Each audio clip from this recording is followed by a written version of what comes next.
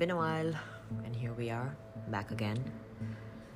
I think one of the best things about me having this, well, can't really call it a podcast, can I? Limited series podcast, limited episodes. I suppose this avenue, really, of sorts, is what it is. The beauty of it is that there is no time constraint on it to get some content out into the world. When it comes, it comes. When it goes, it goes. And that is how I really, really like it. There's no pressure.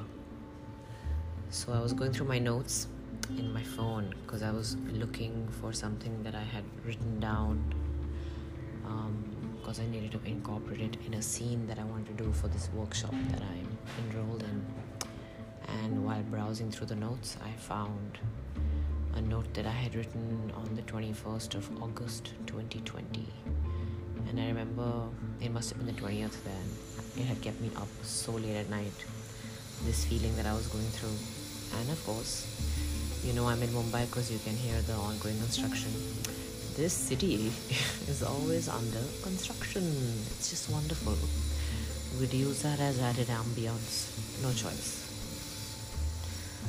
It's a reminder of always being a work in progress, I guess, which is hilarious.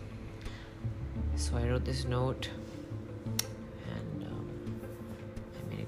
and the way I've written it out is actually like a poem, but here we go. It's titled, "In the Dead of the Night, I Grieve for You. Your pain and suffering, your pure intentions, misunderstood, all paid me a visit in an avalanche of uncontrollable tears. Breath labored, it almost chokes me to hold it in. Dissolve, dissipate, please. And at the same time, can I just hold on to it a little longer?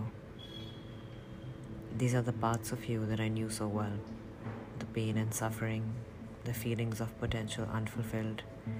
It's what I recognize in everyone as you. The you I recognize in everyone I meet. There you are, again.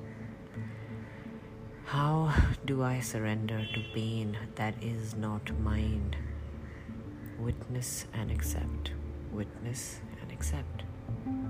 I see you, always, out of the corner of my eye."